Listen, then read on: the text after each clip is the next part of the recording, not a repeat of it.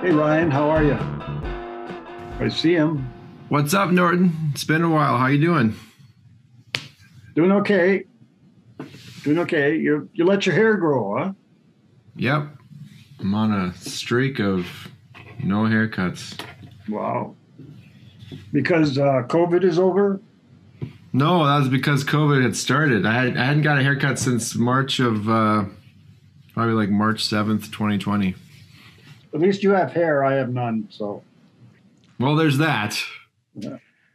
So Ryan, this still picture that you've got with your hair that way, you know what song immediately popped in my head? What? Bop, boop, ba bop, bop, boo, bop. Well, I hope it.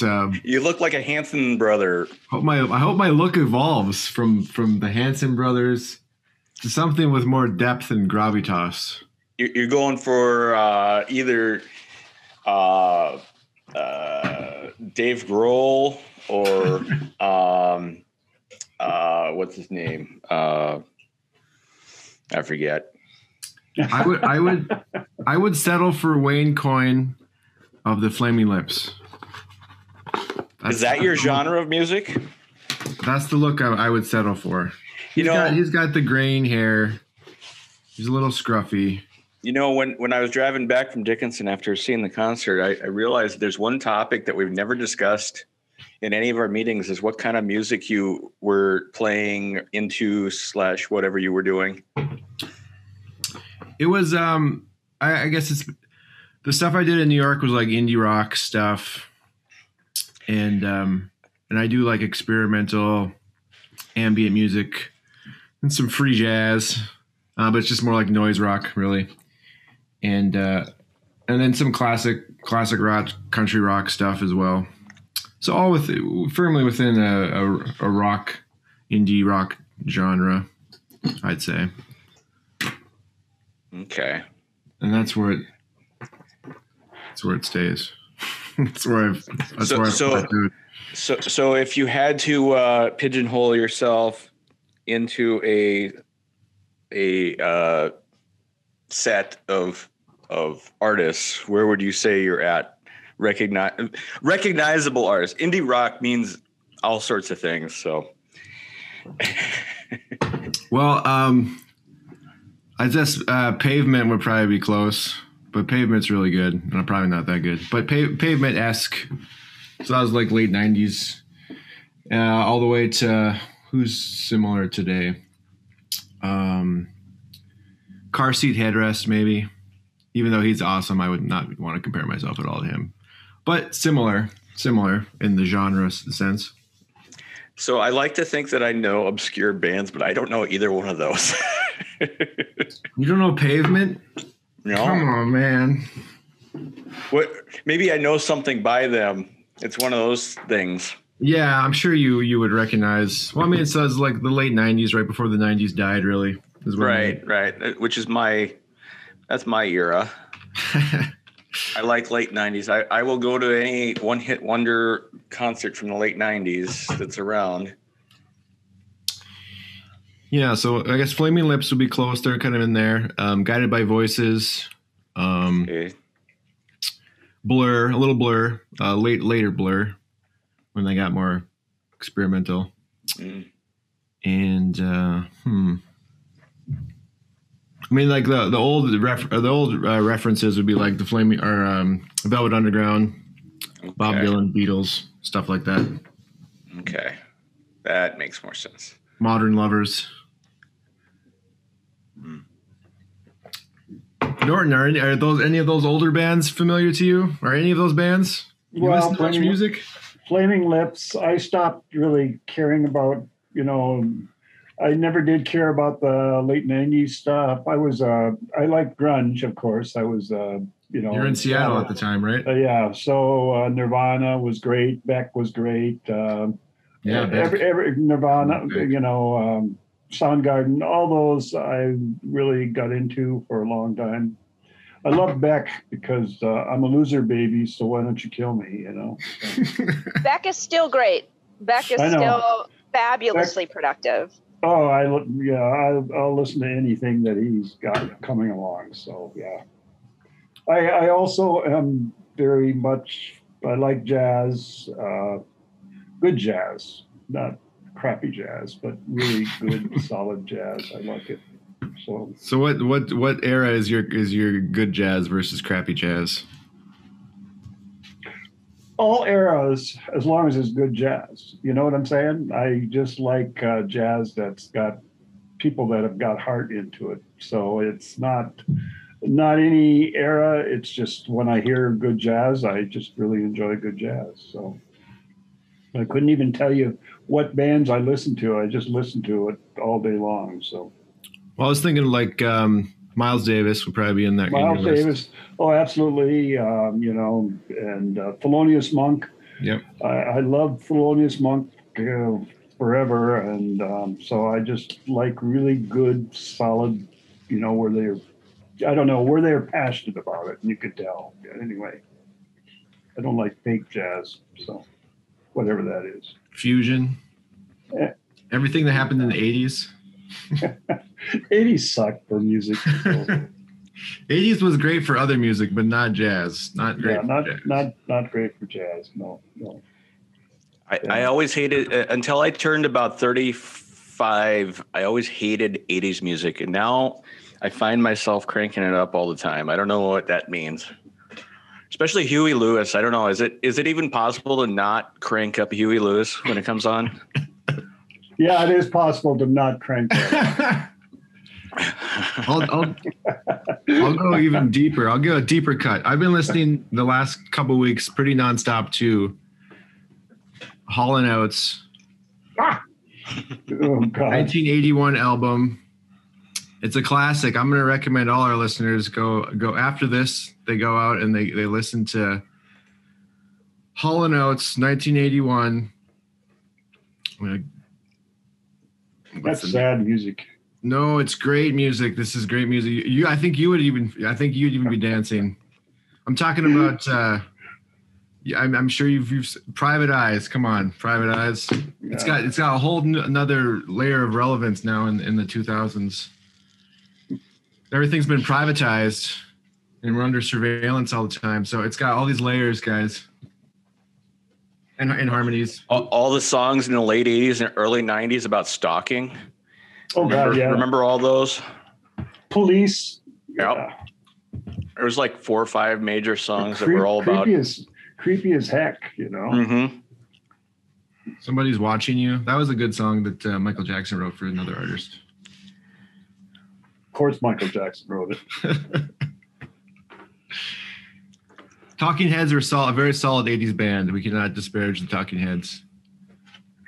So you guys remember how like after Biggie Smalls died, his crew like did some kind of, they sampled that Police song about stalking. Every Breath You Take. Yeah, I could never, ever with that because I was like, oh my God, no, this is a song about stalking, not about genuine family love. Like what the, I couldn't go for what they were going for. They're basically saying, I miss you to a dead person. But like the song is about being a creep.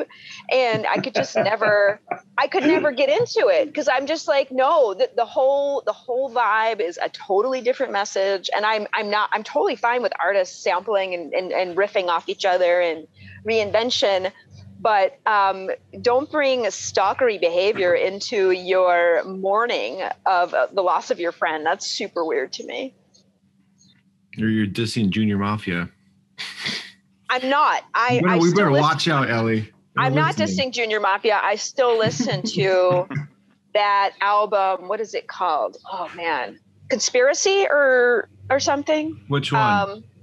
I think the album's called Conspiracy by Junior Mafia. Okay.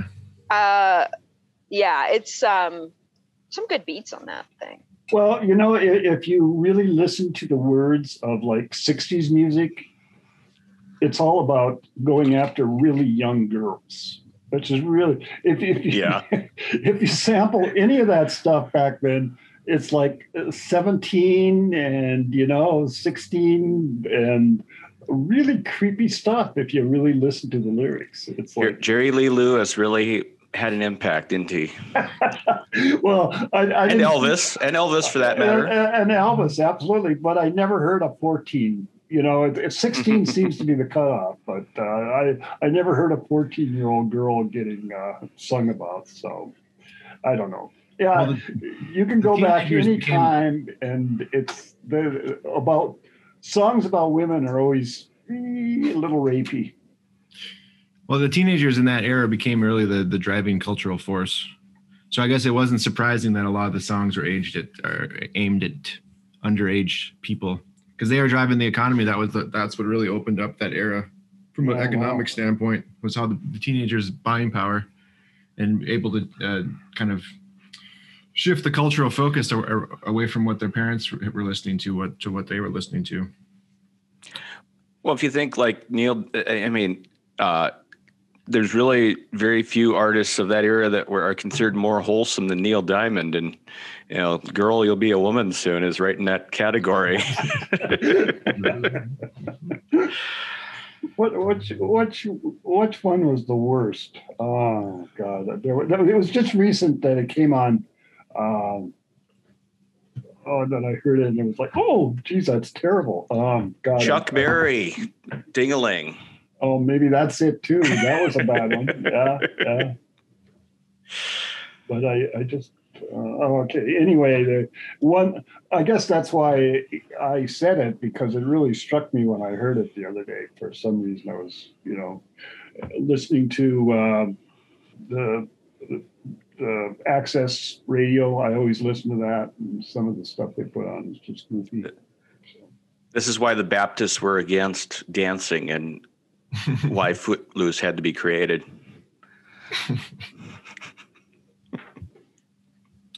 Well, I want to welcome everyone here to the No Name Podcast. My name is Ryan Warner. I'm joined by Dustin and Ellie. We got special guest Norton. Norton, I'm glad you're joining us today because I know you lived in Seattle, and my check-in thought kind of revolves around, in a tangential way, Seattle people. So I would love you to be able to respond to it, and I'll get started right now. It's been a couple weeks since we spoke, and I guess it's been kind of a depressing summer. If you look at outside in North Dakota, it seems like every other day or almost every day now, we're getting the wildfire smoke from somewhere in the world. Montana, Canada, California, Washington. And you can taste it in the air. I mean, I can feel it in my lungs, and you can see it in the horizon. It's just, it's kind of an all-encompassing menace. It's kind of like we're in that meme, "This is fine," where the dog's in a room and it's on fire, and it's got a little caption that says, "This is fine." That's what it feels like this summer. This is the "This is fine" summer, where just all these climate-related things are coming together, and hopefully that it's changing some of our awareness. And the reason I think of Seattle is I was reading a article in the Washington Post. It was about people in the Seattle area, the the Pacific Northwest, absolutely refusing to buy air conditioners, and because it was it's one of the selling points of people that live in that part of the country, and it has been for almost 100 years, is that the temperate weather. You don't need an air conditioner. You don't need winter clothing like you do in North Dakota, or air conditioning like you need in North Dakota or in Texas. So they had this real kind of self-image all around nature and temperateness. And so when they had these the thermal cap or heat cap or whatever that thing was called, that created many days of 100 degrees weather in places that hadn't experienced that for a long time, and almost rarely do. There were people there that were, well, first of all, the people that wanted to buy air conditioners couldn't get them because there weren't enough around and not enough skilled techs to put them in a short notice. And then there are a bunch of people in this article who are refusing to do it because it went against their self-image and their identity. And they weren't the kind of people that use air conditioning. And it was just a very interesting article to contrast with, which I would consider the greater global reaction to climate change, which is we're it's too big to think about. Even if you think it's a bad thing, it's too big to think about. We don't know how to think about it. And people that are in 100-degree days and they can't even stand to be in their own house don't even want to think about it to the extent of putting air conditioning in their house, or getting a window unit or something small. And wow, it's such a crazy time. Norton, you lived out there. I'm sure you that was part of the reason you liked it, and people liked it. What are we gonna do? Well, here's the thing. We never had air conditioning. I lived there 34 years, never had air conditioning, never needed it. And you're right. There's a certain. I would hope that the people who are resistant to it, I'd like to, if you could link me that, I'd like to see it, because I'm hoping that they're doing it for the right reasons, which is air conditioning absolutely adds to the global warming. I mean, it's like people using air conditioning are, just as evil as people who are driving SUVs in a way. And I use air conditioning because I'm got it and it's there, but I know I'm a part of the problem. So this has been going on since the 70s. I mean, when you look at Jimmy Carter, our most just abused president by the Republican world, who was, looked at as a failed presidency, and you look at what he said in 1970, it's all coming home to roost now. I mean, the MIT did a very extensive analysis of our resources, our finite resources, and the way our environment was going. And they said by the year 2040, it'll be the end. The resources will not be there anymore. And that is a really scary and very real concept right now, because this is not going away. This is, we have, in a certain aspect, you can say all you want about let's fight for global changes, environmental changes to halt global warming. But in a certain extent, this MIT letter or this report indicated that we've reached a tipping point, and that's what's so frightening. And that's why people just have to accept the fact that we have an environmental crisis, and should be the top of everybody's list of stuff, instead of whether or not people are wearing masks, or whether or not there's the election's been stolen, or anything else. We should all be looking at our environment and saying, we're killing our future generations. So hey guys, I noticed that Jim has joined us. So hi Jim, thanks for joining. I actually want to bring in Jim to this discussion, and Ryan too. Norton, you raised kids like a while ago, but some of us are raising them right now. And I'm curious about what the other parents on the call, what are they teaching their children about these issues, the very issues you're discussing, Norton? Because I live this like weirdly lonely life where I am not literally the only adult, but kind of the main adult for sure in my stepdaughter's lives, who tells them the future that's actually coming for them, like the true shitty reality. And I'm trying to get them to understand like lowering consumption, to anticipate that kind of, inconvenience, shortage, whatever. You just can't keep being so wasteful. I'm curious what the parents of younger children on the call, what do you guys do? Or your kids are quite young at this time, so do you even go there yet?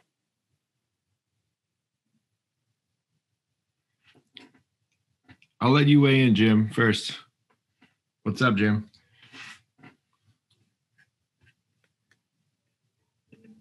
You might be on mute because we don't hear you. He is muted. You are muted. Well, I can kind of kick in. I've got two grandkids, living in Washington, and well, they're living in Oregon now, but they'll be living in Washington soon. And they're aware that we're in an environmental crisis, and and my daughter is doing what she can to have a more sustainable situation. But no matter what she does or they do, if we keep driving SUVs and F-150s and burning fossil fuel and burning coal and eating meat, none of this is going to really be resolved for their satisfaction. Nothing we can say to them is going to say, you've got a future just like I had a future. And that's what's so, I'm a grandfather, and that's what's so, I guess it's made me more aware because I do have grandchildren. And I think But what do those conversations look like? Like what is the actual like terminology or perspective that one is sharing with the children as they discuss this? Like, I'm more interested in actually the communication. I try to talk to them as I would an adult. They're 13 and 11, and I try to be as open with them as possible about the environment, about why the heat in Seattle is different than it ever has been in the past. And, but on the other hand, Jim, you can probably, understand, you don't want to scare the shit out of them either. You don't want to say to them, you just got nothing to look forward to. And that's what scares me about this whole environmental crisis is how do you possibly say anything that's going to make it feel right? That scares me. Yeah. You can't think about it. There's no way to think about it. That's the problem. Yeah, it's hard to communicate it to children. We don't even have the vocabulary as adults to conceptualize it. So I'll answer your question, Ellie. It's an interesting question. I mean, But I was just going to say Norton had brought up the MIT study. So yeah, the MIT study was recently revisited to see if their assumptions and projections were holding in line from the 1970s. And it turns out, yes, they are. We're still on the path to ruin. So they had modeled out three different scenarios, three potential civilizational collapsing circumstances. So resource scarcity, not enough things to go around, population overgrowth, too many people, and not enough resources. And then the third was pollution, environmental collapse. And so the resource scarcity and population growth didn't turn out to be as bad as we had anticipated in the 70s. We've actually got a kind of an era of abundance to a certain degree, at least material abundance and junk and plastic and stuff. And then the population growth kind of, people just start having less babies as they become more developed and have access to electricity. Actually, the access to electricity and population are linked intimately for a weird reason.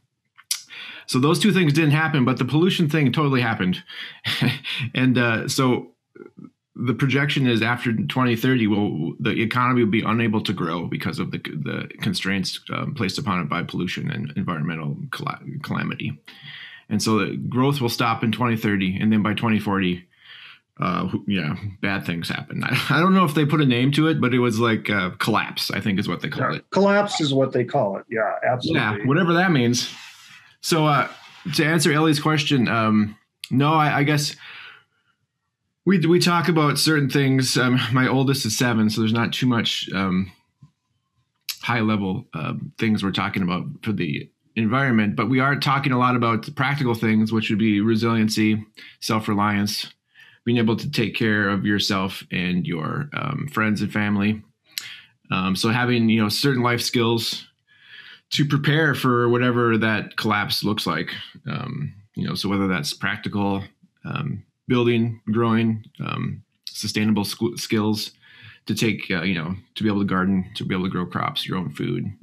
So all the simple stuff that, if things do collapse, you'll want to have all that kind of ready to go and well well practiced and well skilled. And so, yeah, just more of a practical thing. Like we got to be prepared for, whatever is going to come. Cause that'll be their prime is the, I like that. I think that's really smart. And I think you have a good kind of intuitive understanding of human nature, I think, which is that it's extremely flexible and it's about honing our skills as adaptive, nimble, capable beings that helps us prepare for a variety of circumstances. And it's being unable to be flexible is, I would think, really holds us back. And I wanted just to introduce you to the nightmare of my life for a hot second. So I have the same goal as you in that regard, but just imagine if in your life you had a co-parent from your spouse's ex-spouse who was undermining this process for you at every moment,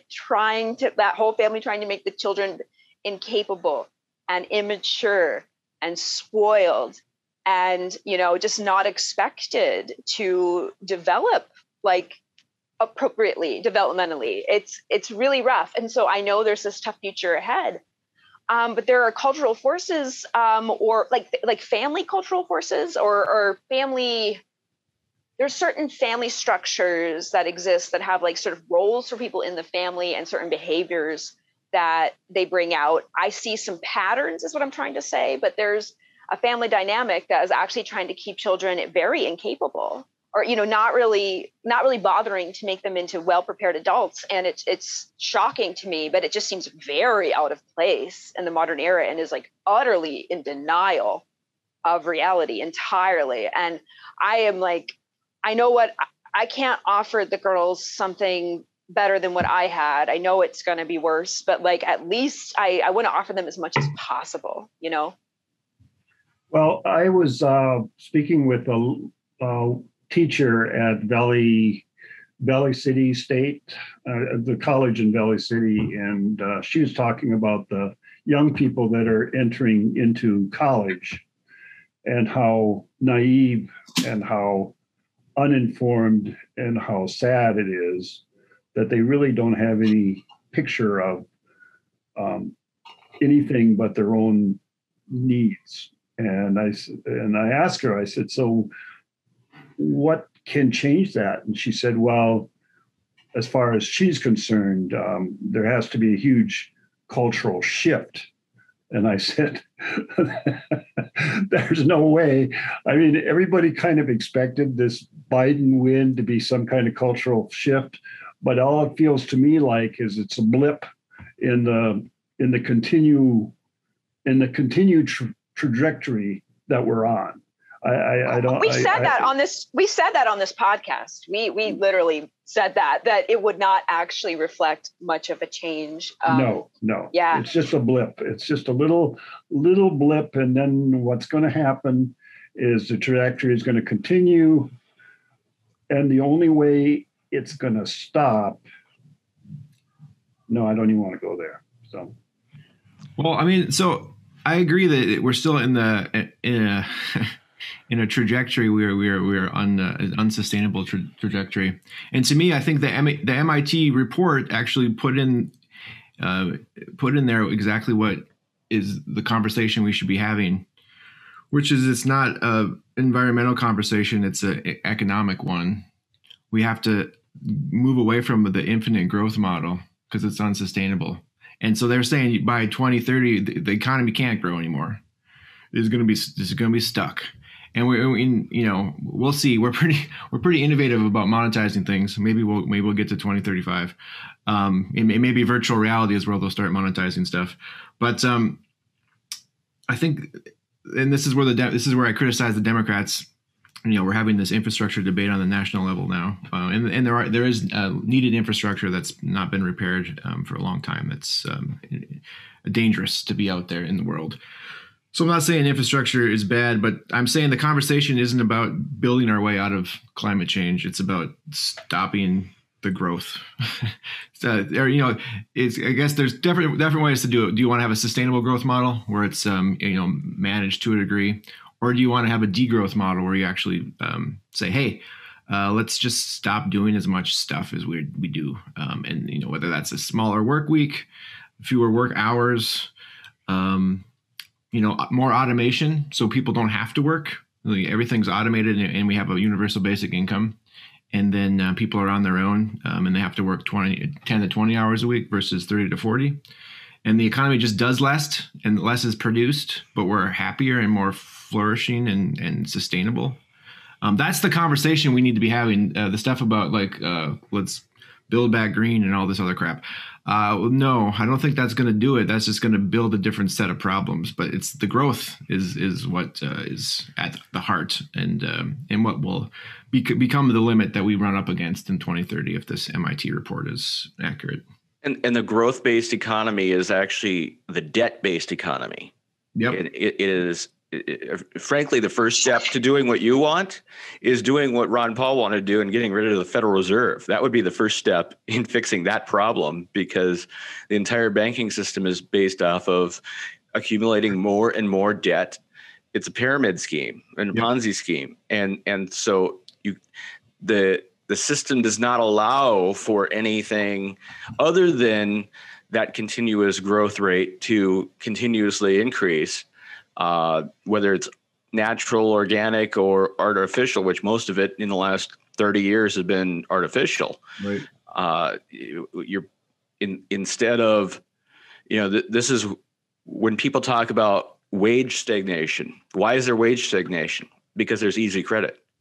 If there wasn't such easy credit, people would demand to get paid more. But because people can get a $5,000 credit card and a $12,000 car loan 2 weeks after clearing bankruptcy, I know this personally, there's no push for people to demand higher wages. And the entire system is based off of getting people back into debt. You're 100% right, Dustin.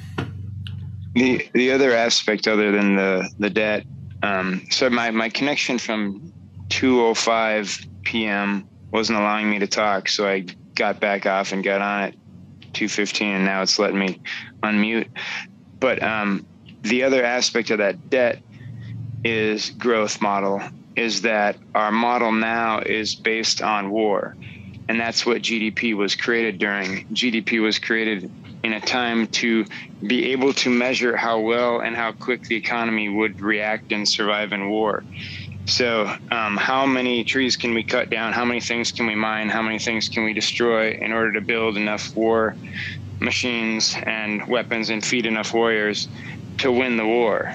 So if you have a forest, it has zero value until you have cut it all down and turned it into boats, and then the forest is worth something.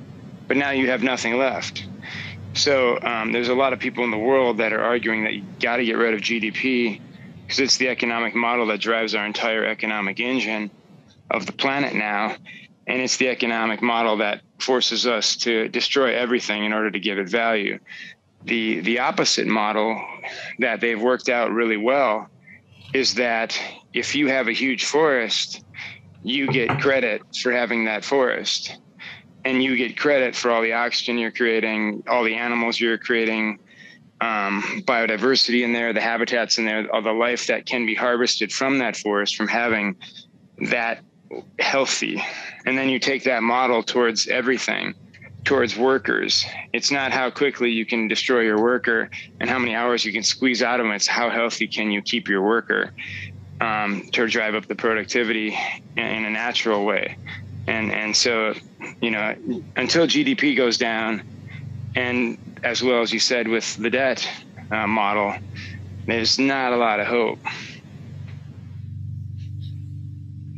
The only thing that I can possibly see that would actually work would be that we have a new version of the Wobblies, where universal strikes, creating a universal change in how people are dealing with the economy.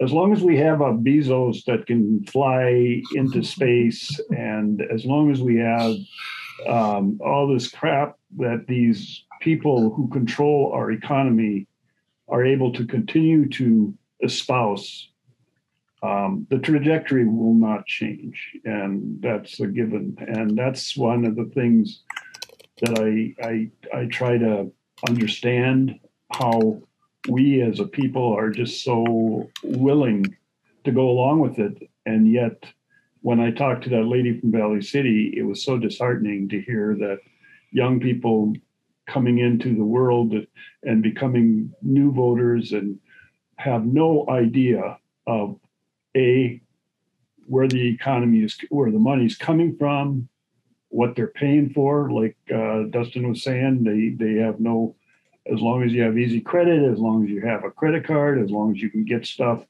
and as long as you can get your games and your newest iPad, and as long as parents continue to just stress sports instead of knowledge, and as it's so easy to be totally distracted and complacent to the trajectory. Yeah, well, I want to speak a little bit into Dustin's idea about wage stagnation and easy credit. I'm looking at a headline of an article I read today. Full-time minimum wage workers can't afford rent anywhere in the U.S., according to a new report. So the methodology on this is that if you're a full-time minimum wage worker, no more than 30% of that income should go to rent, because you have other costs, obviously. And so there's nowhere in the America where if you're a full-time minimum wage worker, can you afford a rent anywhere? That's ridiculous. There's high minimum wages in certain parts of the country, but there's not a single place where you can actually have afford to have 30% of your income go towards rent if you're making minimum wage. That's insane. Yeah, and it also insane is that people let themselves get to the point in life where they need to be paying for rent, but still are on minimum wage. I mean, at some point, there's got to be some sort of motivation and capability, like we talked about before, so that people can get out of that wage in the first place and do something other than work at Burger King for $12. Those wages were never, the minimum wage was not meant to be a forever wage for anybody. And somehow along the line, both at the corporate level and at the worker level, the mentality became that people can just sit there, and both businesses can rely on somebody and just pay them the minimum wage forever, and that the person themselves let themselves get to the point of relying on minimum wage forever. It's a dual-pronged problem. Yeah, so general strike time, I think, is what Norton was saying. Yeah, I believe that we have to finally say to ourselves, this is ridiculous. I mean, I talked to my brother who lives in Seattle, and he said that there's this great area in Seattle that he and I always used to hang out in, and it's now nothing but tents and homeless, and and the homeless are tech workers because they can't afford to, so no man land. Everything about our trajectory. Again, this is I think that's the thing we have to realize is going into a worse place. We're not moving into a better place. And the reason we're not moving into a better place is because we continue to we continue to like our position as a we want to feel like we're superior. Like we feel that the United States is a superior place. It doesn't need this crap of taking care of elderly people or taking care of sick people or taking care of, poor people. It's a place where if you've got the bootstrap, you can get yourself up and get out of that minimum wage and get a great job somewhere when there are no great jobs except for specific areas of the country. The rest of them, yeah, well, They got to get along, and they got to get along on credit. Like you said, I think I agree with you 100%. If there wasn't easy credit, there would absolutely be people that are saying this is bullshit. Let them eat cake is so real now. Like Bezos saying what he said, that's let them eat cake. Oh, thank you, Amazon workers, for letting me fly into space.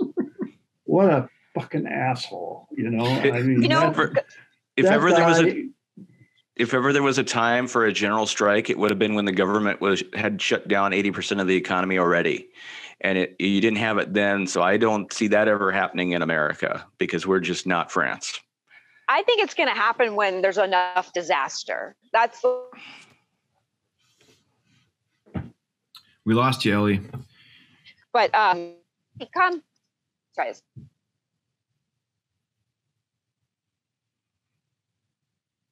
Yeah, I don't know what it would take for a desperate enough, do some pretty extreme things they're not willing to do under other circumstances. So I would think it could come. But you guys, I'll be honest, I really think of myself as like a neo-serf living in neo-feudalism. Like, this is just how I understand the way that we live. It's kind of why I hate like Disney princess shit, because I'm like, give me a break. I'm not supposed to like admire like my rulers. And so I think that this is just the weird permutation of serfdom we live under. It's like the exponential growth model and debt model is like, that's our serfdom. And, I'm definitely tired of it, not a fan of it. And we will bear the brunt of any catastrophe, especially like the poorest among us. So that really sucks. So the more advantaged folks will buffer themselves from catastrophe eventually. But I think that if they're foolish enough to think they can live in outer space and they all go and do it, they all are going to die. And it's going to be pretty funny and ironic. Billionaires in space. Yeah, it became a thing this summer. I guess respect to Elon Musk for staying on Earth and not having the ego to have to blast himself into space as a part of his billionaire wealth. But yeah, it's kind of crazy that's those are the headlines. We have the planet is on fire and the billionaires are shooting themselves into space. That was this summer. That just happened. Remember, Elon is going to send a couple hundred people on one-way trips to Mars to build his colony before he leaves. So he's got the serfdom thing going, actually, even to a larger extent than the other two, because they're just up there playing games, whereas he's actually got a plan to create colonies and have serfs on Mars. 100%. Absolutely. Yep. See, so he's the smart one. Plus he's letting everybody else do the, but he's not smart. It's not going to work. Like, it really isn't going to work. Like, we're not made to live under different gravitational conditions. Like our even just our DNA, our code playing out correctly away from this planet is pretty dubious. So I think that it's almost like a kind of hubris to think we're not dependent on the planet we sprang from.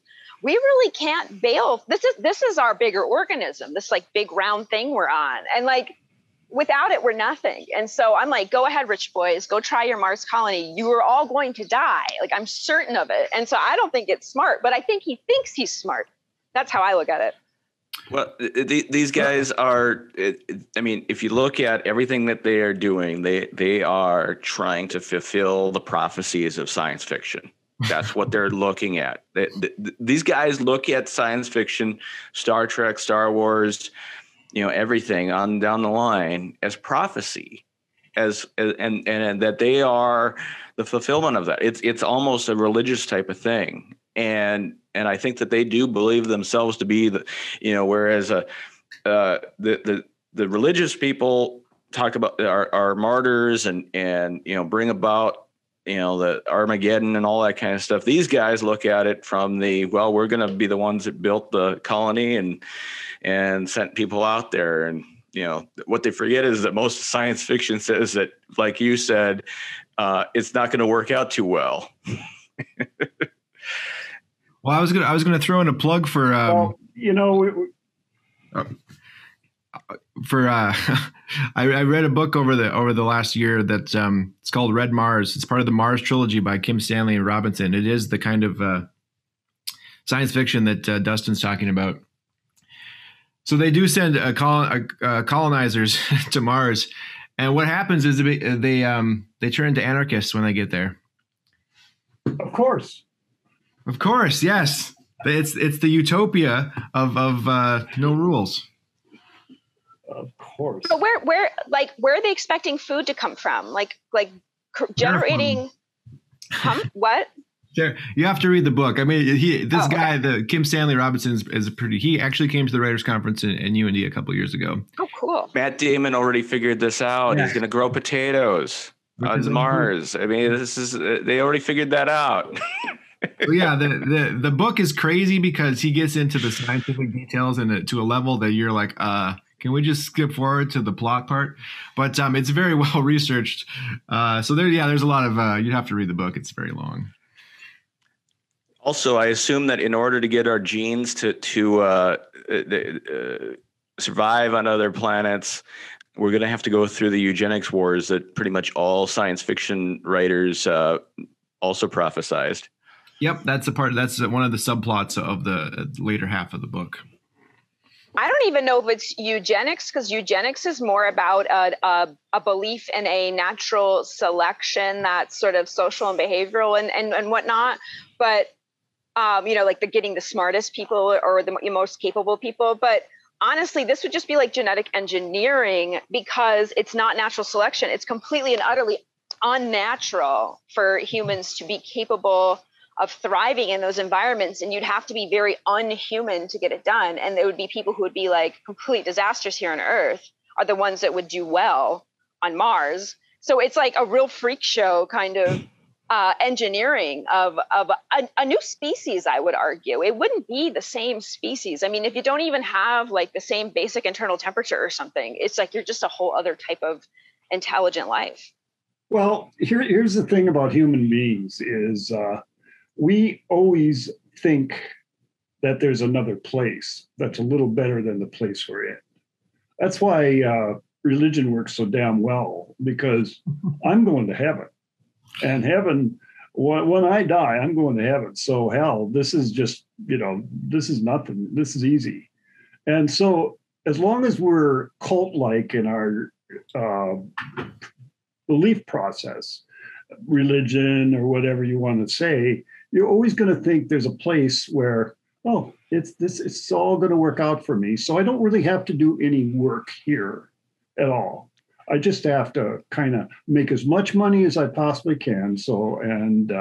And make sure that I'm secure and I'm a wage slave, and I'll stay a wage slave as long as I know I'm going to go to heaven.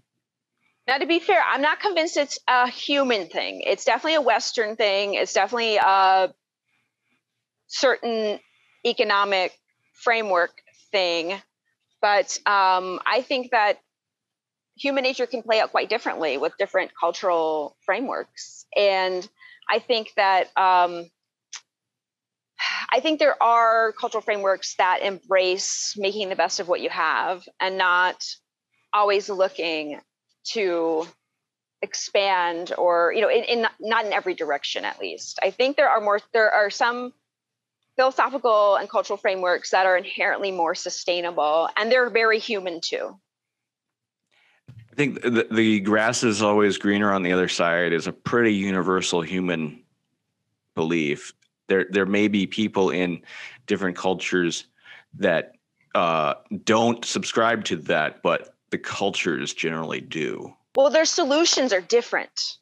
Like one solution is go find that greener grass. The other solution is learn acceptance. And that's what I'm talking about, that divide. So the learning acceptance is also a very human tradition, and just not one that's particularly Western lately. Well, capitalism is what drives our whole process in this country. So the culture that we deal in is a capitalist culture of, I need people to work so I get stuff, and I need to work so I can get stuff. And it's a capitalist society, and there's no. And you're right, Ellie. I believe that there are cultures out there that can survive and be okay. But when you live in an exceptionalist, elitist culture like we are, it's really hard to deal with just sitting back and going, yeah, I'm going to relax. I'm going to be okay. So. Yeah, so we got 10 minutes left. Let's see if we can transition here to some closeout thoughts. Jim, I want to. Ellie prompted you earlier about how you speak to your children about climate change and the future. I'd love to hear if you have anything to share on that front. But feel free to do anything in your checkout thought that you're so moved to do so. I just wanted to talk about. We've talked about a lot of interesting things today. Norton, I put the link in there to that Washington Post article in the chat here. Okay, thank you. And another very cool article about the guy that built the $30 million wall. North Dakota. Oh yeah, I read that today. That guy's awesome. The Fisher, Lamborghini walls. He's my main man. He's my main man too. Yeah, he's so cool. I can't believe it. I bet he likes Pink Floyd. I will say that if you can see through it, it's not a wall; it's a fence. Yeah. Oh no, it's bike. Now it's a bike trail. What? Yeah. Okay, so I'm going to suggest what we've talked about a lot is how we change a mental model so we can move towards a new future. And right now we don't have any models to future. To go into the future, we're just kind of repeating the same old mistakes of the past. Whether that's GDP or unlimited growth mindset or what have you. So I'm going to suggest there are three things at least that we can start thinking about as a way to change the frame of our reference and to start thinking about an alternate future. The first would be jobs. I think everyone that's a politician agrees we need more jobs. I'm going to say we need less jobs, at least jobs that people do, more jobs that are automated or that computers do or machines do, but less that people do, because there's so much associated waste and pollution that comes with all those jobs. If there was a way to get things that we needed to do done without people doing them, and then taking that efficiency gain and sending it back to the people, I think there's a way to go into the future that's sustainable. It wouldn't be 100% different than what we're experiencing today. It would be similar to the life we have today, except we'd have less pollution and we'd have less people working jobs. So I'd say jobs are bad, number one. At least humans doing jobs. Let's let the computers do those jobs. Let's think about automation. So if I'm a union member, maybe I want to push towards automation. Maybe I want to automate my workers out of a job. But what I get in return as a union boss is I get a universal guaranteed income for those union workers. So they get automated out of a job, but now they have a way to live for the rest of their lives.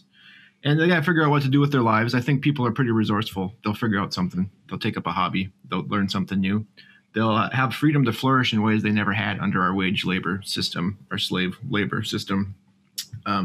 So automation as a way to kind of liberate both the individual and the community as we try to solve this climate crisis. And then number three is universal basic income. I think it's got to become a part of the conversation. It's starting to get out there. If you can get people to, start to come around to the idea of maybe we don't have to grow every quarter by 4% or whatever. Maybe we can just stay the same. Maybe we can just stagnate our degrowth. Okay, what does that look like? I think it looks like there's got to be some universal basic income so people can do the things they need to do to live and get the water they need, get the food they need, be able to have the lights on and live and grow and become, the fullest of their potentials. So that's what I think those three components, that's a way to undermine what we've considered to be kind of the capitalist oligarchy, which is we can't even consider what would be beyond capitalism. I think those three things would be beyond capitalism. We just have to start talking and thinking about it first. And then maybe the disasters of the environment will push us towards it because it's the only practical way out. I don't know. But I think that's part of the solution, is to start thinking about those three things. And with that, I'll open it up for the rest of y'all to check out. So my first thought is just responding to you here. I don't know of any literature that shows that going to automation and making humans obsolete ends well either. So between the two options of going to Mars and making humans on Earth obsolete, I think I would take going to Mars. I don't know, Dustin. My goal at every job I've ever had was to make myself obsolete, because that means the job's done. My job's done. You'd never make it in a union then. No, exactly. You never will. Where you're perpetuating this job forever. That seems like a form of hell, where the job never. I think you guys are kind of missing that there's always work to be done. This just changes the distribution of it and the nature of it. So it's like divorcing a very specific set of jobs from the equation and like not making it as formalized. So some people may just be epic volunteers, but they're doing real labor. So, I mean, humans will never be obsolete or irrelevant. I mean, I don't even know what that means. Like, like humans are made to work. We are workers. There's just better and more fundamentally well-being promoting ways of doing it. But if you want to go to Mars, that's okay. But I have warned you. I hope that you will take the warning seriously. I really think you will die. You're right, Ellie. It's basically divorcing work from your life sustenance. So we have to work to live now. I would say you're correct. We'll continue to work, but it won't be so we can pay the bills and pay the rent and keep the fridge filled.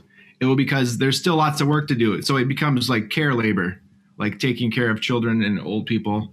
And creating better bonds amongst the community. That work's still out there. It doesn't get done. We still need scientists and engineers. I mean, there's a lot of different social roles to play. Like we still want modern medicine, right? So I mean, there's also some things that we are very familiar with today. Some models of training and expertise that they should evolve and grow with what we need. But there will still be disciplines, I think. I don't think that people can just dabble in everything. I think specialization it suits humans anyways. I think we're good at that. I see a bridge from today's reality, not really one that is, collapsing a lot of the labor that we very much need. And we will need construction crews too. I mean, you know what I mean?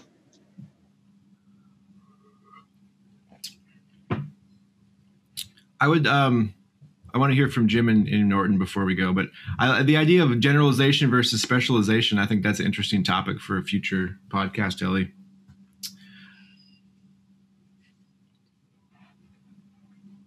Jim, Norton, any checkout thoughts? You haven't made me feel any better, but it's impossible, guys. Was that the goal? I don't think that was a shared goal. I think we abandoned that in like episode 4, Norton. Yes. Okay. Well, that's why I check in. I want to hear some encouraging words. And you haven't done that for me yet. Sorry. Just doing our best to tell it like it is. I get you. Ellie, I love hearing from you. Thanks. Are you done, Norton? Or are you still going? Yeah, I am. Oh no, I'm done. I'm sorry. That was all right. Coming back to Ellie's question of how to approach society with children, I like to take the.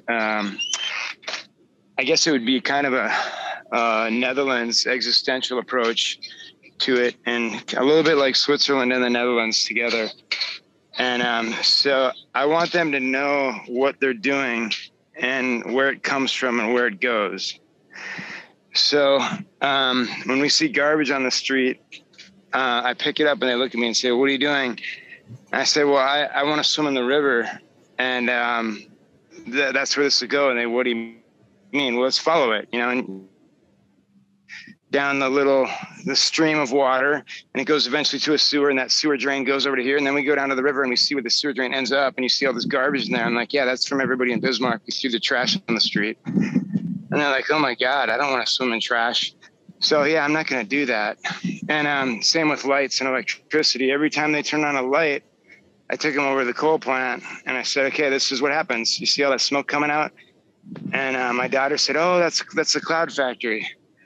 And I said, no, they're not making clouds. That's sulfur dioxide, that's mercury. Look it up, figure out what's in there. And they look it up and they figure out what's coming out of there. And I said, every time you turn on the light, they're burning that stuff and putting those into the air. And that's what we're all breathing. So that's why when you're not in a room, you probably want to turn the light off so that you can breathe a little better. And they're like, oh, that makes sense. And they see it. They put it all together themselves. I don't need to say anything. They look around and say, why are people so stupid? And why are we killing ourselves? And I say, yeah, good question. Well, let's not do it ourselves. And they're like, yeah, let's live consciously. So it's an existential approach to stuff. And that's like in Switzerland, you know where your money goes. When you buy a car, you pay for the process of disposing of that car up front so that you're socially responsible for everything you do. And so that's kind of the approach we've been taking. And I mean, it does freak them out sometimes, but I just let them ask the questions and figure it out themselves.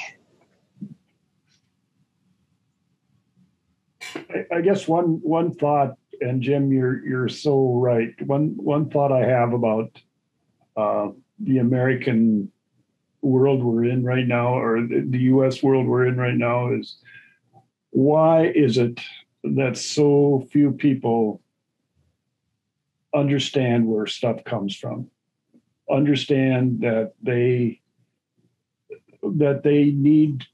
need taxation to get stuff done, or if it isn't done, then it doesn't happen. And, cause and effect is so real, but it's so phantom to so many people. They just have no idea of, okay, I'm gonna get this, I'm gonna take this, but they don't understand that that they have to understand where it came from.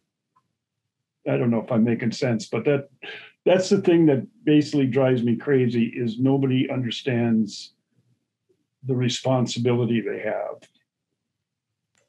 The farmers make this argument about how kids don't know where food comes from. Yeah, that's the whole farm to table movement amongst the Farm Bureau and those types, because so many people think that, well, it comes from the grocery store. I think the ignorance increases consumption, which is convenient for the growth model. So, yeah. I mean, the less people know about the thing that they're consuming, the more reckless they are with their consumption of anything, really. I mean, so it can be, goods, or it can be food. And I think that by people learning actually where things come from, it makes consumption more moderate, and that undermines the growth model. Yeah, you're 100% right, Ellie. And if you know the tradesperson that made your little thing, just the knowledge of the person that it came from makes you want to care for that object more, versus it just showed up in the mail. I went and got it from the store where there were 100 just like it. Then it feels very replaceable, and you don't have any connection to it, and you don't care if it breaks because you can just get another one. And that's part of the reason why they kind of disassociated the makers from the consumers, because once you know where something comes from, you're going to care for it much more. Now, isn't this a strong argument against automation? Well, it depends what you're automating. I would say like your job, Dustin. We could Uber driver. We could automate that once the autonomous driving comes. I think there's room for automation, but because it always liberates us for more. Like basically, okay, if you automate some aspects of like medicine, medical science, then that liberates you to invest more, time and labor into the very advanced aspects of medicine and medical science. So I think automation we should never be afraid of it. I think we should embrace it, but realize that it is about giving us more time to do things well, and to have leisure. I'm definitely on board with Ryan's request for humans. And Jim has made this request too of the universe, more leisure time for us. Yeah, it's got to come with some goodies for everybody. Because what's been happening is that the more we make something efficient, that just gives you more time to do more work. you just get more work. You got to do more work once something is automated away from your plate. And so it never ends, and you just worked and worked and worked to death, and we like it so much. That's part of it's psychological. Like we like that idea of always having something to do. So we really have to disassociate identity and sustenance from our jobs, and that's part of what the automation conversation should be about. Is like if it comes, then it needs to come with a benefit for all, and not just the capitalists that figured out how to automate this or that. Have any of you ever read What Went Wrong in America? It was a book that was written probably around 1980, I don't know, late 80s, early 90s, maybe late 80s. But anyway, what they talked about in that book was two guys from the Philadelphia Inquirer did an analysis. And in that, what they argue, and I think they argue it very successfully, that at the point of all of a sudden our worship of money instead of product, which happened with the venture capitalists, which happened with all these people coming in, flipping companies, and what happened is we no longer cared about the product. We only cared about what kind of profits you could get out of the company that made the product. And so it was a complete shift away from, okay, I need a pair of shoes, to, okay, this shoe company is not making enough profit, so I'm going to move it off to China.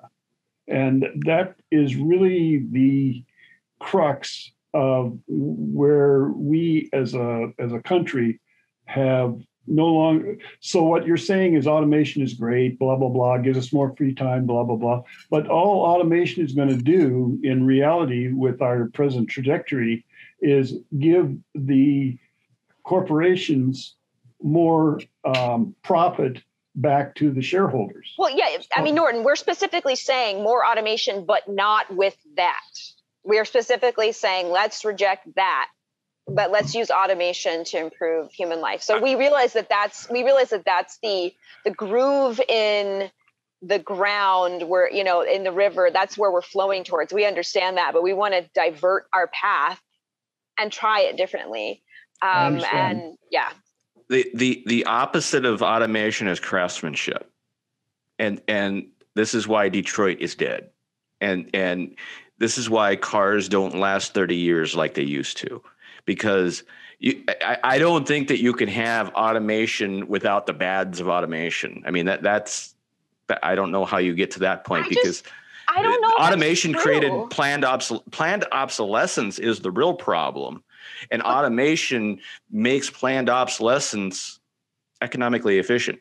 Can't you automate the parts that don't compromise craftsmanship? I mean, I think there's still something, and we do automate certain things we didn't used to. I'm sure there's parts that can be made via automation, but then, integrated with a human touch. I think that being smart about where the human touch is significant and adds a lot to the workers' enjoyment of life and the consumer's enjoyment of life. I mean, I think, we cultivating a culture that acknowledges that difference is key. But I'm someone who's I've seen computing for statistics improve so much in my lifespan. I mean, even just my adult work life, the computing expectations I could have when I was an early social scientist, it just sucked. Everything was so tedious and RAM consuming, and it was really hard to get work done efficiently. And now it's incredible what I can do. And basically what is happening is that at different levels, math is getting more and more automated for me. And I start to only do the fun theoretical part. And I just think that's an analogy that can work for a lot of tasks where, automate the stuff that is really tedious but predictable, and enjoy being the craftsman in modeling that, like coming up with where automation is ideal and where it's not. There's a craftsmanship to that, I think. And I have more optimism about its opportunity to be harnessed. And I think we do want growth, not the unsustainable growth, but I think we want growth because growth means better medicine, better healthcare, like, things that I think we should be fighting for, especially to alleviate people with disabilities with particularly difficult experiences. So I want to grow in the direction of improving human life. And I think automation has a role it can play without ruining everything, basically. With computers, what has happened, you can go back 20 years. 20 years ago, there was no such thing as a coder.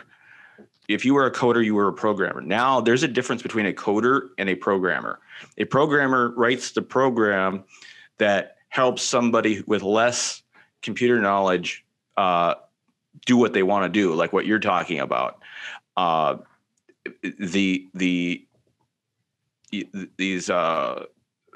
people that make apps, the app developers, are not as well educated in C++ as the old programmers were in 1998, because the computerization has allowed for the AI to take the role of the programmer who was in that situation the craftsman of the code. And then in a more physical comparison, 20 years ago, when I was working on the assembly line in Fargo, all the parts came from China. Everything. The only thing that the humans did was put it together, and it was designed so that everything was automated except for the most mind-numbing part of the job. That had to have somebody line up the bolt. And all of that can be automated too. But I think this whole discussion about how to take away that job from a human while allowing humans to value that. I think that when you take the human out of the production model, people will even be more in the disposable mode. Everything will be even more throwaway. So instead of your iPhone only lasting 3 years, now it'll last a year and stuff like that.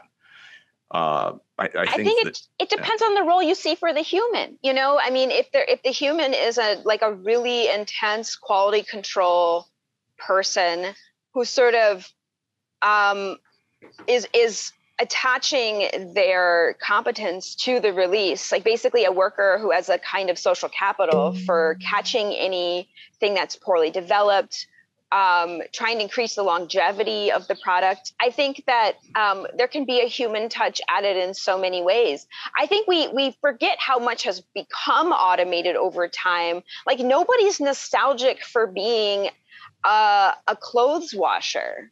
Like, who's nostalgic for that? I think that, these gains can be channeled well. I don't know. I guess if you guys aren't getting what I'm saying so far, I think it's probably requires more development. So I'll let that go at this point. Okay. I think I'm following you, Elliot, and I think it's a great point. Well, I guess so. It's basically it's a nuanced conversation because Dustin's point of view is also correct as far as the crafts side of it.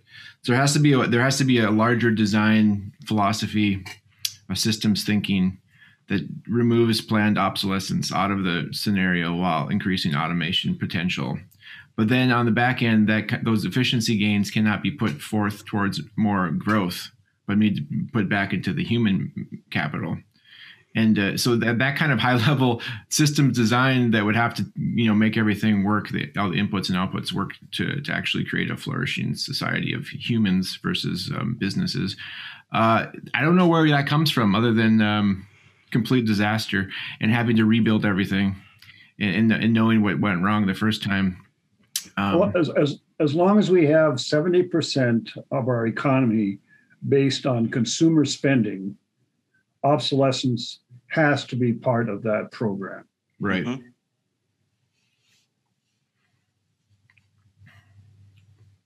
Yeah. I mean, if you want things made of cheap plastic so you can buy it for $40 instead of 400, that's just how it has to be. I just don't know what you guys mean by obsolescence. The obsolescence of specific jobs? Sure. Absolutely. No, the products that are created, like compare, okay, a washing machine from 1978 that's green probably is still running now, but the red one that you bought from Lowe's 6 years ago probably is already dead. Oh, yeah. That sort of thing. I see. Okay. All right. Now I'm back. I'm on track because I was pretty confused. Yeah. So yeah, we live in this age of abundance, but the abundance is programmed to die. Programmed to break. It's programmed abundance destruction. So the economy goes forward and keeps we can keep calling that growth. And a lot of the growth is what Dustin was talking about too, which is the finance capitalism side of things, where the innovation of the banking industry is not a credit card, which was. Wait, can you explain to me though? I don't understand. I guess where I'm lost is, what is the connection between automation and planned obsolescence? As if like it's inherently, like you guys are making it seem like there's an inherent definitive relationship between automation and planned obsolescence, and I don't buy that. So that's where I'm confused. As far as physical products, the more automation that's involved, the lower the lifespan of the product is. But that doesn't seem inevitable to me. That seems like a product of engineering decisions made with certain kinds of cost savings in mind. I would argue that's what Ellie's saying, is that's design thinking. But that's all driven by the research and development, which says that if we automate these jobs away and then we make it so that the iPhone has to be updated every year, then you get away with it. It starts to pencil in your business plan. But if you make something that never breaks, and that if I make a million iPhones or a billion iPhones and they last 100 years, great for everyone except me. Right. I'm on. Well, so the Kmart. How do we get to that 100-year iPhone that we probably can make a 100-year iPhone right now? Well, there are phones, other companies that make them modular. And so if you want to update and swap out your RAM, pull out the little chip, put in the next RAM. Right. If you want to put in the new processor, if you want the next new lens, pop it out, buy the new lens and put it in. So it's very much socially very irresponsible. We're planning obsolescence and it is destroying the planet. It's really short-sighted. It's really stupid. And until the consumers demand differently or someone can stand up, but that requires massive amounts of education and conscious living. And people in America aren't into that. In Scandinavia, they're into that to a mental degree of your mental environment, where you cannot have a billboard bigger than X number of feet. You can't take over public space with privatized mental pollution. And they really look at what are the messages of those billboards. In Switzerland, they're the number one sort of like environmentally conscious, not environmentally conscious, socially responsible, fair trade supporters on planet Earth.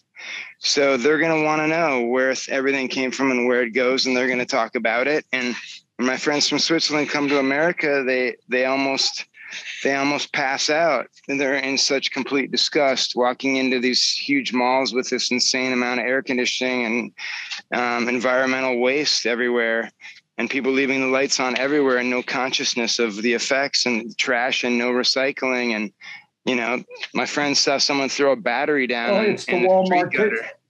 Lost his mind. He's like, everybody in Switzerland knows that lead in the water is horrible. Why would this idiot throw this in your storm sewer? And I'm like, hey, we're not taught that in school. We're not taught to look at life. We're taught to talk about ideas that have nothing to do with life. So it's a whole revamp of consciousness. Walmart, basically, when they, I'm old enough to remember when Walmart came in and basically destroyed the economy of all these communities. It used to be before Walmart, you would buy locally, you would buy what you needed. You wouldn't buy based on price, you would buy based on quality. And when Walmart started moving into these communities, and again, I don't know if it's Walmart or just the time or just the way money was starting to, or the profitability of companies changed at that point in time to coincide with Walmart. But all of a sudden, nothing was based on quality anymore. It was based on trade names and cost. So if you were a kid that couldn't afford Nike shoes and all your peers had Nike shoes, you had to have Nike shoes. And why are people killing each other because somebody has an iPhone and I don't have an iPhone? So somewhere in that, again, 80s time frame, we stopped looking at the quality of the product and we only looked at the commercialization of the product. And that's kind of that's the sad thing that Jim's talking about, is we as a country are so removed from the feeling of we have to be in a sustainable economy because we're elitist and we're exceptional in the world. You know, we're all pissed off because we didn't get gold medals yesterday. You know, it's an exceptional thing, exceptionalism that is really hurting us as a country. Now, Norton, when you bring up Walmart, don't forget that they didn't do anything that JCPenney, Montgomery Ward, and Woolworth did in 1880. I mean, yeah, that's true. That's true.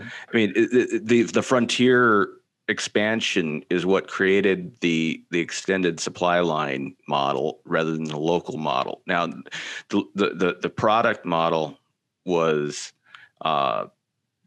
those entities, they had local affiliates. They didn't own the local store because they didn't want to own the local store. They wanted to own the supply chain, whereas Walmart wanted to own everything. You know, and that's the model that changed. But this idea that Kmart and Walmart were reinventing something, no, they just expanded on what was already working for 100 years. Yeah, that's a good point. I like that you brought up the Olympics, Norton. I love sports. I love watching the Olympics. The Olympics are a great example of our infinite growth model, out of control. Every 4 years, we go somewhere else, build a bunch of shit for a month's use, and then it sits there and weeds take over and it never gets used again. And those communities have a huge investment, a huge windfall during the Olympics, and then a huge waste afterwards. And that's the rotating Olympic experiment as a thing needs to end. Maybe the Olympics need to end. If they're going to continue, though, they should be in one place.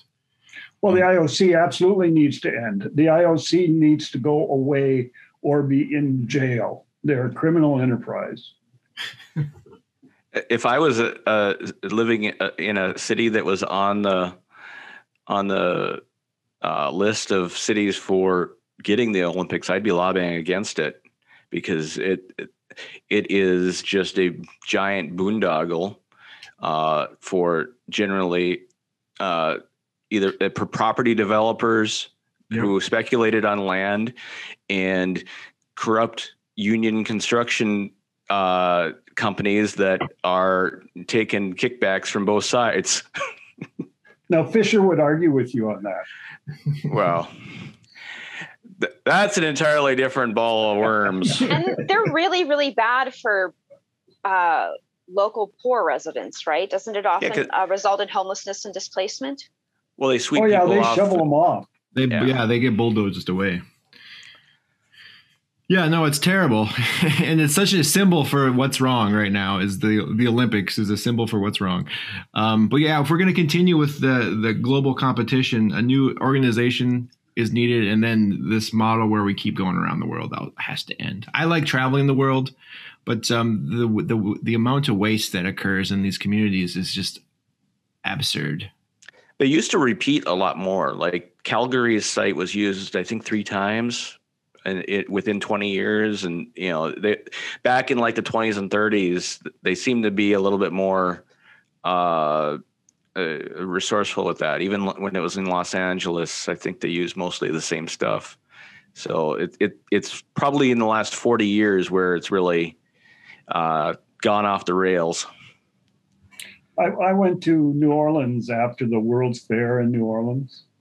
Saddest thing you ever saw. I mean, it was just junk everywhere, and it nothing but hurt New Orleans, you know. So yeah, these things are for the developers. They are for somebody, you know, somebody other than the people who live there.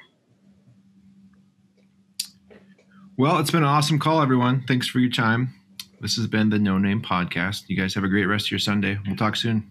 I feel really good now. We did it. Mission accomplished.